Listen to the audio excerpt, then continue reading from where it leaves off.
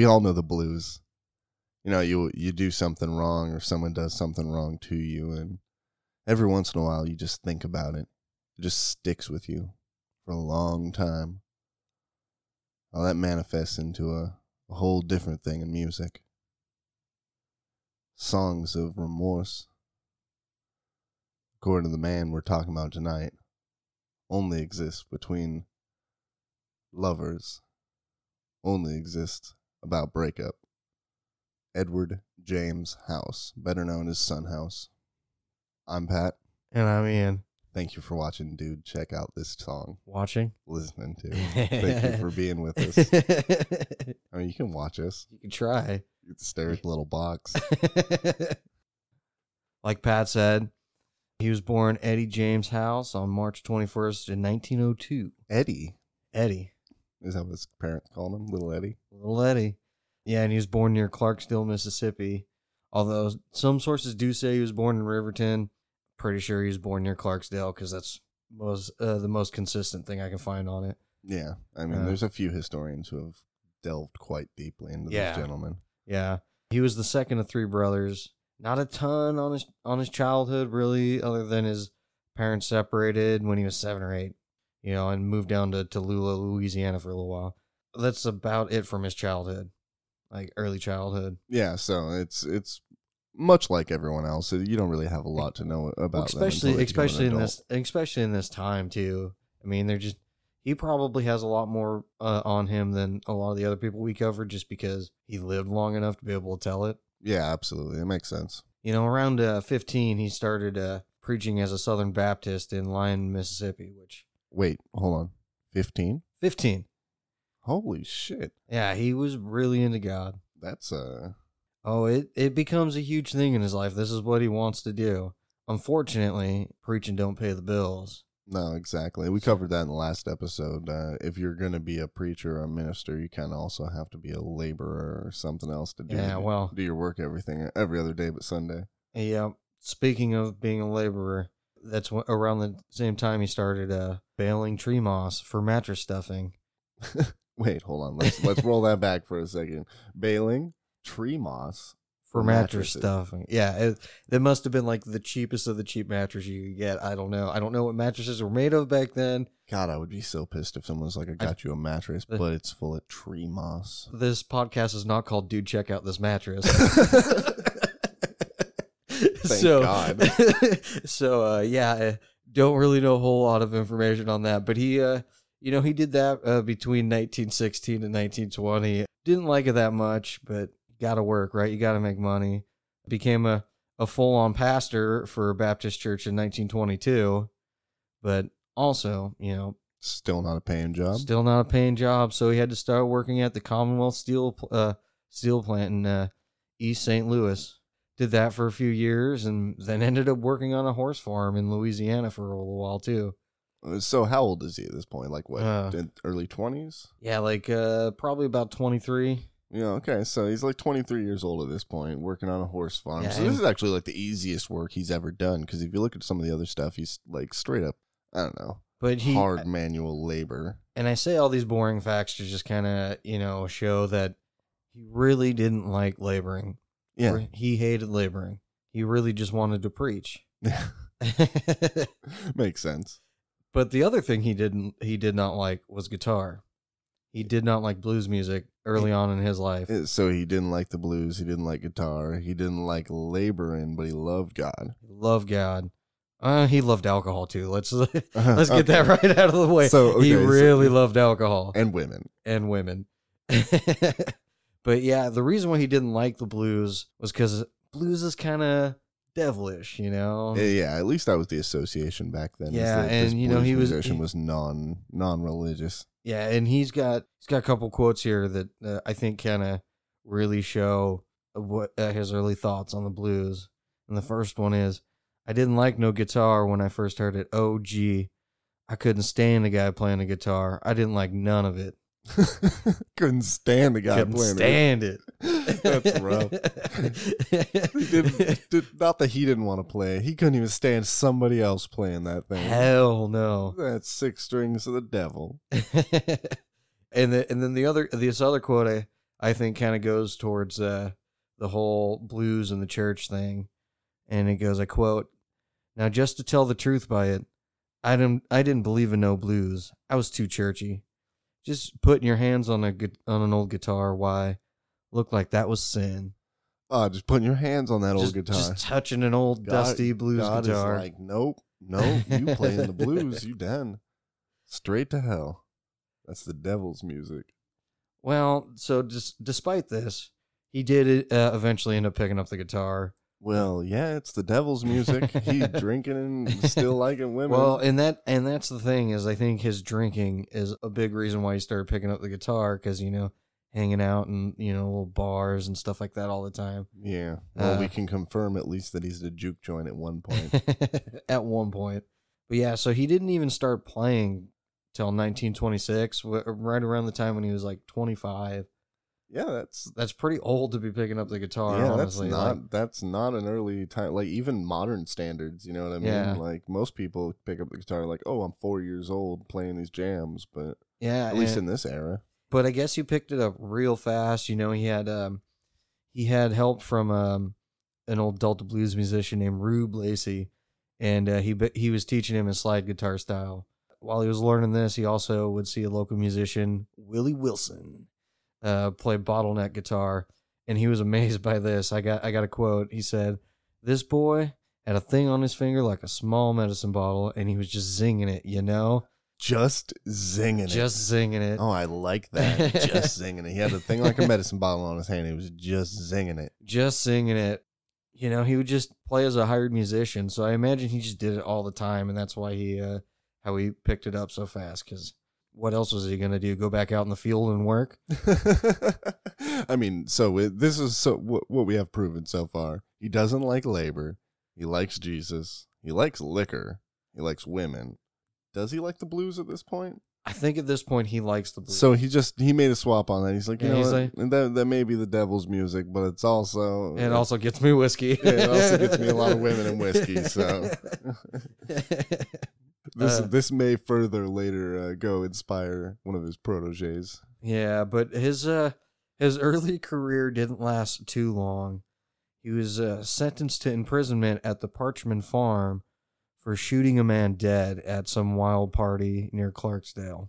Well, kinda.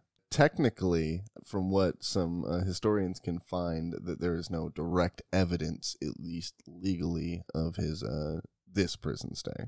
Yeah, well, I mean, who knows how spotty the records were back then, though, either, so... And he also himself mixes up what years he was there in different retellings in different eras in his life, but everybody does that anyway. Yeah, exactly. I don't know, that's still a great blues story, is... The way he tells it is that a man came in on a shooting rampage into a juke joint, and this is where I said earlier we can confirm at least once in his life that he was in a juke joint because he admitted it right in his own story. Well, now we have the truth. And apparently he shot that man dead. I like to envision that he was playing the guitar up on stage, just, and the guy comes in, just starts blasting people away. And you know what this guy's yelling? What? I hate the blues. The blues is the devil's no music. way. No, I don't know. That was my you hope. had me going. Yeah. So what we're really getting into here is folklore is important. Like, I think this serves whether or not Son House killed this man.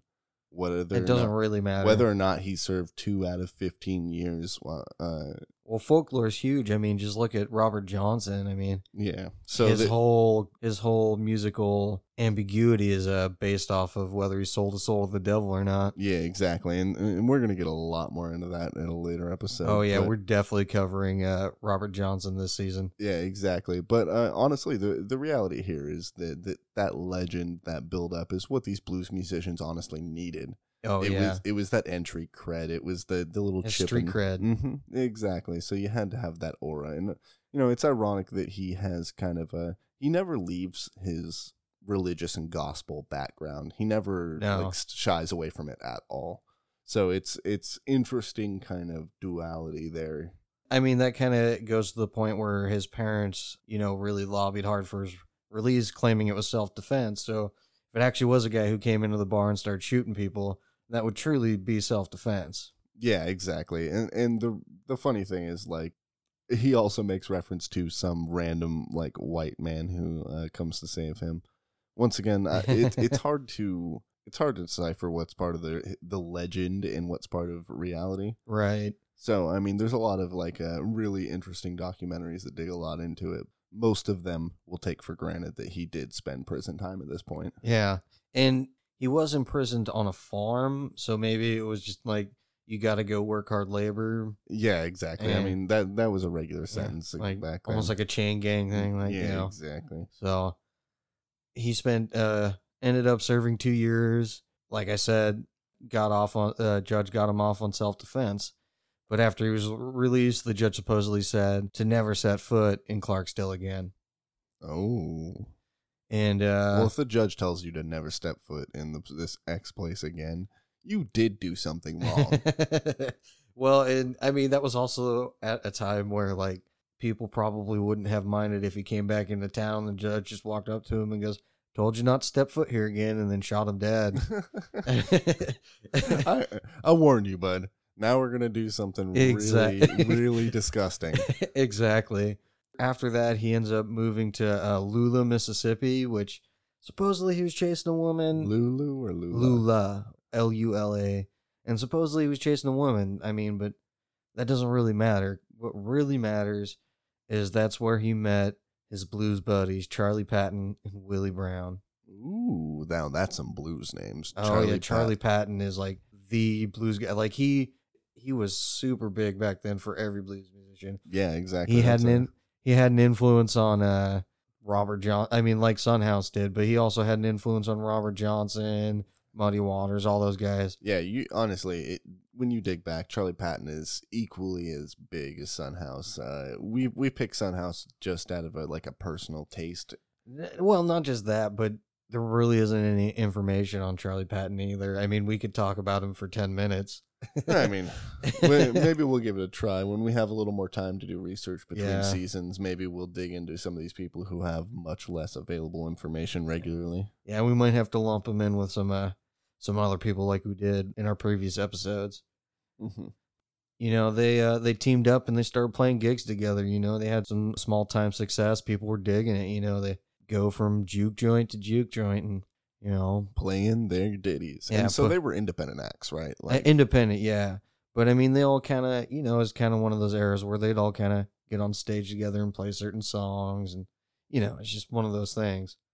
Yeah, I mean, they still do that a lot. Like nowadays, we just call them open mics.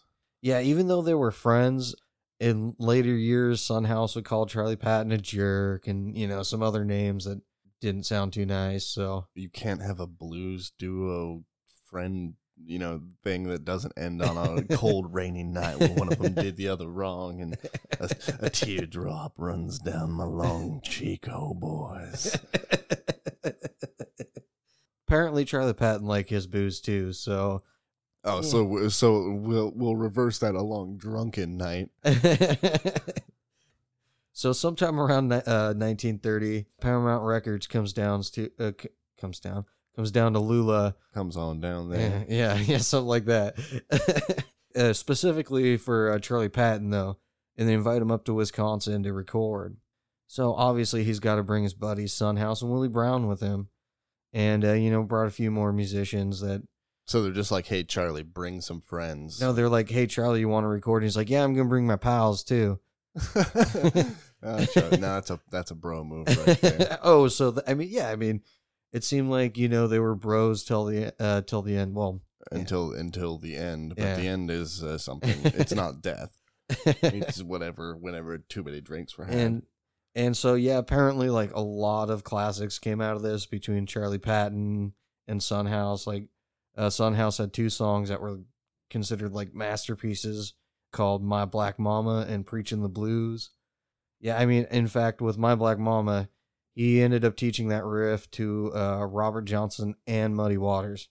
Oh, well, I mean, those are 2 names that are kind of big, I guess. If you listen, if you even kind of know the blues, you've heard those 2 names. Yeah, no, if you even don't listen to the blues, you're like, okay, I at least know who Muddy Waters is. Yeah. And Robert Johnson, if you just know anything about like American history, you have that in your brain. Well, I mean, he's the original "Sold My Soul to the Devil." Like, Yeah. I mean, he started that whole thing. Yeah, even if you don't know who Robert Johnson is, you understand the meme enough to where if you said, I stood on the crossroads as a blues musician, you'd be like, oh, you sold your soul to the devil. Yeah. Oh, yeah.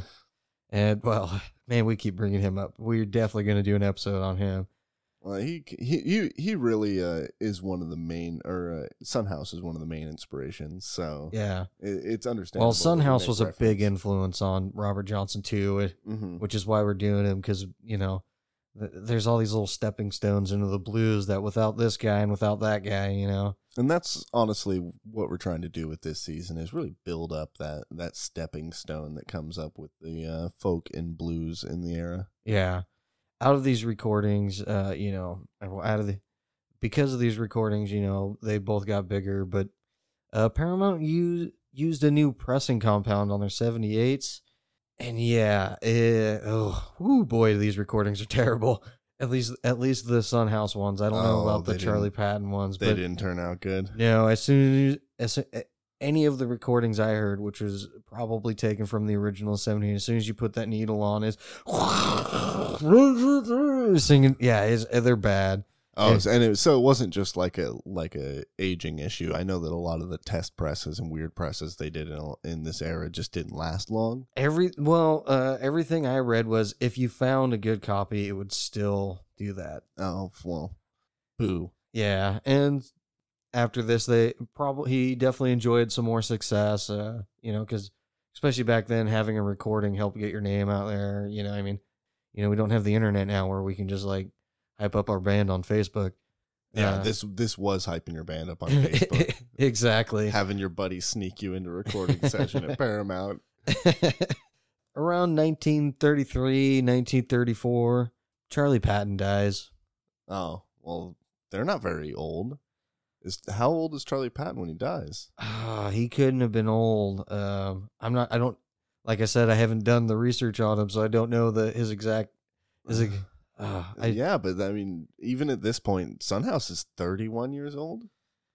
Yeah, around then. I think Charlie Patton was a little older than him though, so he didn't live a long life. That's for sure. That's also why there's not a lot of information on him. Yeah. Okay. That's definitely a hard hit to Son House. Well, I mean, that's understandable. Someone you tour with a lot and someone you consider close, even if you did call him an asshole. You know what I mean? It was definitely a big deal in his life, but he troopered through. He kept playing, and he eventually ended up recording for the Library of Congress in 1942. And yeah, there's some kick-ass songs in there. This is with our buddy Alan Lomax, by the way. Oh, okay, good. He records so many of the best people. We're going to cover more of his recordings. Some of them are quite amazing. Oh yeah, I mean just the whole Library of Congress stuff. There's some great old blues stuff that came out of that. Mm-hmm. He recorded some great songs like Walking Blues, Special Rider Blues, the Pony Blues, the Jinx Blues, and actually Walking Blues is my dude. Check out this song because that's a killer, like slow driving, just Delta blues like the dun, yeah, that was our warm up song for tonight. That was and he had that cool little slide in there, and then he hit that pinky up. Mm-hmm. Oh man, that was really cool. Yeah, it really brings you back. Like that music still just carries such a soul with it. It really does. Blues is definitely probably one of the more soulful music in the world. So yeah, and then in 1943. He's kind of done with Mississippi. Life's a little too tough in Mississippi. He's got to escape. Hops a train to Rochester, New York, and lands himself a job with the train line. And so, he keeps playing, but seems like, he's starting to slow down. I don't know, getting a real job and whatever. He's starting to get up there in age. He hates working, but honestly, it's kind of sad. It seems like he has to actually have a real job for most of his quote unquote career. Yeah, pretty much. In 1952, Willie Brown dies. Oh, the third leg of the triumvirate. Yeah, and this hits him even harder. After this, he retires from music altogether. He's just done. He's just done. I have a quote. He said, "I said, well, sir, all my boys are gone. That was when I stopped playing. I don't even know what I did with the guitar." Wow. Like, just put the guitar down. He is done. Just put the guitar down. He is done. Jesus. Well, so he actually stays away for a long time, right? Yeah. So what year was this? This was 1952. 1952. So at least 8 years, because it says, and I quote, early 60s. I think I got an actual date when he was 1964. Until is what I have. Until 1960. Yeah, So that's like 12 years. Yep, in Rochester, New York. Yeah, where he'd been living since 1943. Yeah, that's when he hopped the train. Yep. So after a long search, 3 gentlemen actually kind of decided. We gonna talk about something that happened in between before it got discovered? Oh, there, yeah. Okay, we can't forget that now. Okay, so he's giving me the signal here, and the signal he gives me is like a gun motion. So I mean, I didn't know how else to do it. So I guess we should mention in 1955 there is a less disputable incident. He does kill another man. Yeah. This one is it's manslaughter via self-defense at a work site or something of that sort. Something like that. It was at least with a coworker, so maybe they were out drinking after work. I don't know. Exactly. Either way, this time he is 100% he's killed that man, though he is acquitted because it's self-defense. Yeah, so at least there's one confirmed death. Well, I mean, that'll go on your blues clout. I was out drinking with my coworker and he said something bad, so I killed him or whatever. He talked about my mama. Yeah, I mean, I'm sure it was, if they acquitted him, yeah. If they acquitted him self-defense, it was probably him defending himself. Yeah. And, you have to be able to defend yourself, especially in that era. Oh, yeah.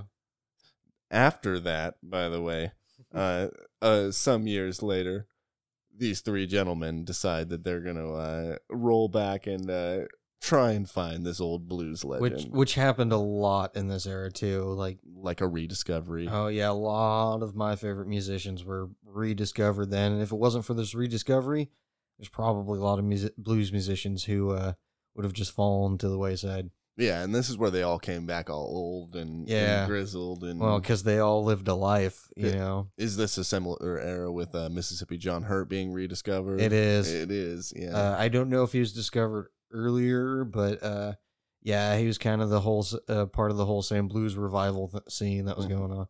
Bunch of white guys going, that music is way better than ours. So originally we had a triumvirate of 3 blues musicians, and 2 of them died, causing the 3rd to go into retirement. Now we have a trio of men who think, no, Son House has to come back. Yeah. Nick Perals, he's a American audio engineer. He's the founder of Yazoo Records and the Blue Goose Records. Never heard of him. Me neither. I have no idea what either of those things are. So clearly he was extremely successful. Yeah, extremely. Hey, I'm not talking shit. He refounded Son House. Son House is awesome. Well, I was never born then, so I didn't have a chance. And you're definitely going to continue to talk shit because next guy's name is Dick Waterman. Go ahead and get your giggle out of it. That's a great name. I know. I mean, come on. That's why I legally applied for your name to be changed to Dick Waterman. Good thing you can't change my name. He's an American writer, promoter, photographer. He's apparently super influential on blues recordings in the 60s. He's kind of a big deal. With a name like Dick Waterman, you better do something good. Yeah, I mean, come on, it's the 60s. People had names that were much more silly, and a lot of them had Dick in their name. Yeah, I don't know. Names today are pretty silly, too. Yeah, well, especially give it 20 years, people are going to laugh. Phil Spiro. He is the host of a Boston radio show at the time. He is super devoted to folk and blues and all the revivals. The 3 of them get together and they're like, we're going to refine Son House. And they go find him in Rochester, New York in 1964. And if you guys, instead of a dude check out this song, I want you guys to dude check out this image. If you put all 3 of these guys' names in there with Son House into the Google. And their names are again? Nick Perals, Perls. Dick Waterman. Waterman is, one word. And Phil Spiro, Spiro. And you put those 3 names in there with Son House, you're going to get a photo with all 4 of them sitting on this deck. And Sunhouse surrounded by the three whitest guys you've ever seen. These cracker nerd looking guys with the military issue goggle glasses and it's, the thin mustache. Oh, it's great. It's a 60s photo, but honestly, like I said, we're not going to make fun because they rediscovered Sunhouse. We wouldn't have all the things. Oh no, you mean other than the fun we just made of them? Yeah, except for the fun we just made of them and any fun that happens to have after here. Everybody know especially because I know one of them is still alive. Oh, really? I'm not sure about Phil. I couldn't find a lot of information about him, but I know that one of them is still alive. So which one? I believe it is Dick Waterman is still alive. Keeping the name strong. Yeah, at 83 years old, I believe. He's hanging on. If you're listening, congratulations and thank you. Please don't beat up Ian for laughing at your name. I'll do it after we cut. All right. Well, and what was really weird is, well, I don't know weird, but what was crazy is Sunhouse never touched a guitar when he put it down. He actually had to have a guitarist named Alan Wilson from the blues rock group Can Heat. He had to sit him down and reteach him how to play his own songs. Wait, so we had to have here's a tutorial on the musician you used to be? Hey, here I'm your guitar lesson. Today we're going to play a song that you wrote. We're gonna play an old blues standard. Who's it written by, sir? Man named Sunhouse. My name's Sunhouse. I know it's your song. Here you go. And the one really cool thing about the blues revival is all these old blues musicians, including Sunhouse, they had a lot more success now, got to play a lot larger shows, get their music out there. I mean, he performed blues festivals, colleges. He even played all the way into Europe. You think a guy like him really thought he'd ever make it to Europe and play in front of European people? Yeah, down home, Delta blues boy out. Yeah. Touring Europe. A tour in Europe. And he still depended on his bottle to calm his nerves, too. Oh, of course. He's out there. I could imagine him. Bigger crowds, too.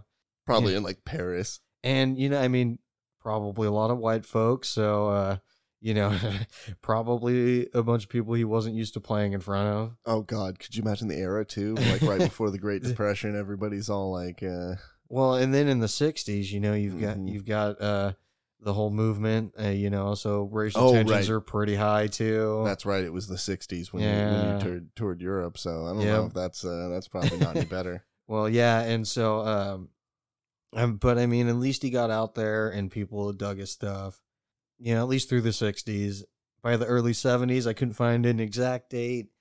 His health started getting worse. He was diagnosed with Alzheimer's and Parkinson's disease. Oh, no, I feel bad for mentioning that his story changes. And at first, it just affected his memory and he was having trouble remembering songs on stage.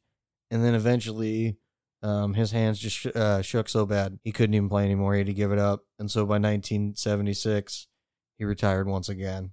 Oh, at 1976? That's not even that long. That's 12 years. And so it's probably... Okay, that's another decade of playing music. But, I mean, those probably last 4 or 5 years were probably pretty hard. Well, let's not forget 76. He is 74 years old. So.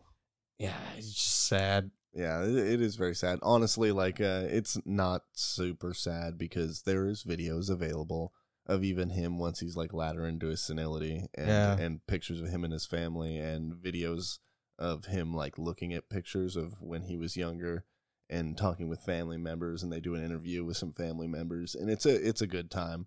At least he got to enjoy family stuff, but yeah, exactly. It had to be rough with Alzheimer's and Parkinson's. Yeah, exactly. He was a jolly old man still, though. He was smiling and laughing and having a good time. Well, that's good because he did live for another 12 years. He passed away October 19th in 1988 in Detroit, Michigan. Yeah, so, that's surrounded by family. Yeah, that's sad, but at least he got to die well. You know what I mean? Yeah, he lived a good long time too, where a lot of the blues musicians. What year did he die? 1988. 88. So yeah, he's 86 years old. Yeah. He's pushing almost 90, and especially being on the bottle most of his life and being a blues musician. That's not most of his life. He would go back and forth. From what I read, it was when he was drinking, he was drinking. Oh, and then he would sober up, And not then he'd be drinking. preaching. Yeah, and Yeah. he's no God, no booze. God Yeah. brought me back, and then And then before you you know, start drinking I'm again. back on the blues, sir. I'm back on the blues. But one cool thing though is, unlike all the other people we've covered, Son House was inducted into the Blues Hall of Fame in 1980. So he at least got to live to see himself inducted into the Blues Hall of Fame. That is awesome because Yeah. everybody we've covered so far is in there, but posthumously. Yeah. That is very cool. So And he was actually earlier than a lot of the people we covered, got in there earlier than a lot of people, because they didn't get into like the 1990s and 2000s and stuff. well, if some guys went and found him because of his influential original recordings, you definitely can see that there's a trackable past to Yeah. him being highly influential in the beginning. Oh yeah. Oh yeah. So I mean that makes a lot of sense, and people really they think of him as just the Delta blues traditional. He is Delta blues, Oh, Son yeah. House. If you don't think Robert Johnson, if you not Yeah, into like any Lightning Hopkins later, Well, electric he stuff. definitely had a big thing on the Delta blues slide guitar, Mhm. just belting it out there. But people really they forget about the fact that he has so much like gospel and holler influence. Hollers being like the black work groups singing songs. Oh, okay. There's so much of that influence in his Kind of vocals. like That's what the old slave song Yeah, style. exactly. Got yeah. you. So I'm sure it's modernized and adopted through the Well, eras. and that makes sense with how much preaching he did. He really did love Jesus. Yeah, exactly. And so there's so much of that like vocal influence that's where his uniqueness comes from. Yeah. That's why he stood out against all of the others in that background, is because if you really listen to it, and obviously just take a look at any song and the lyrics, he's always talking about, preaching, Oh yeah. godliness and whatever it may be. Oh yeah. And we're, here we're not religious anyway in this podcast, but it's interesting to see him against a backdrop of like, lawlessness in Well, blues. and it has to be mentioned because it's part of his story. Really, I mean, it is a very large Yeah. part of his story. I mean, it almost kept him from even playing the blues. I mean, think about that if he never played the blues. Yeah, exactly. And so the way that his blues was made, apparently, it was specifically supposed to be dance music. Like he liked to get down on yeah. the blues, like Get the down on juke those juke joints, yeah. joints. Yeah, sit on Exactly. the bar. And so that's why he played the resonator. It was meant to be heard through like a whole bunch of like loud, Yeah. Oh, yeah. commotion and Well, things like that. The name says it all, really. Yeah, the resonator. Yeah, And exactly. if you guys don't know what kind of guitar that is, it has a metal plate underneath the strings where like a pickup on an electric guitar would go, and it really does a great job of resonating the tone from the guitar. Yeah, exactly. And it gives the guitar a completely unique tone, especially It's when much played more. with, It's got a much more metallic tone too. mixed with a slide. It makes this like that's a Yeah, that- terrible that- vocal representation of it. I'm sorry, guys. That typical. Yeah, Yeah, that was Oh, yeah. not any better. that was better than yours. We should have had an example, but instead you guys got that. I apologize. no, that was good. They know Please, what we're talking about. Hit us on Twitter and tell us which one was worse. Either way, up until the fact that Robert Johnson starts to kind of overshadow him as his protege in his later life, he is considered just the leading 100% slide guitarist master. Oh yeah. That is him. But people just always overlook the religious elements. There's a lot of examples in most of his songs. Death Letter Blues has several Oh lines. man, that's a great song too. Yeah. He himself says the Bible is a good book to read. Yeah. Yeah, I mean, Enough said. Yeah, from the horse's mouth, ladies and gentlemen. And for the last little portion here, we're gonna cover a series of videos. These are all the dude. Check out these videos. The first one and foremost, It's new for this podcast, yeah. So it's new. It's a variation of the dude. Check out this song. which has a dude check out this song in these videos too. Yeah, there's a lot of songs in these videos, so it's kind of just an all roped together. First one I'm going to point out is we already kind of talked about it a little bit, but there is one where he is older and with Yeah. his family and deteriorating and things like that. But it is such a great interview, and it is still just amazing to watch, even if you can't just flip through it. And which interview is this? It's named in so many different ways on the various sources you might find it. You type interview Son House, you're gonna find that one eventually. Okay, this is the one with Mike Bloomfield, right? No, this is the one where we'll be covering the Mike Bloomfield one here in a second.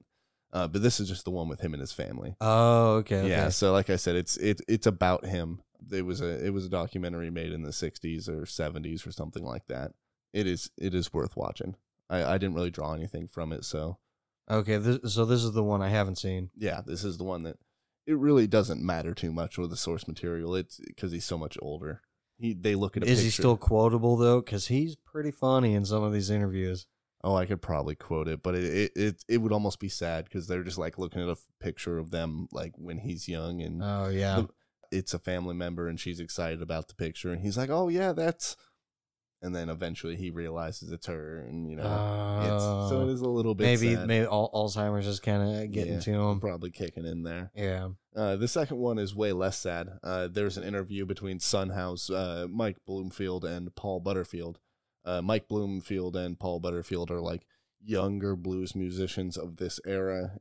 They're some of the quotes of this interview are legendary. Yeah, so these are pretty good. So yeah, if you guys, for this one, you just search Son House, Mike Bloomfield, Paul Butterfield, and check that interview out, and it is amazing.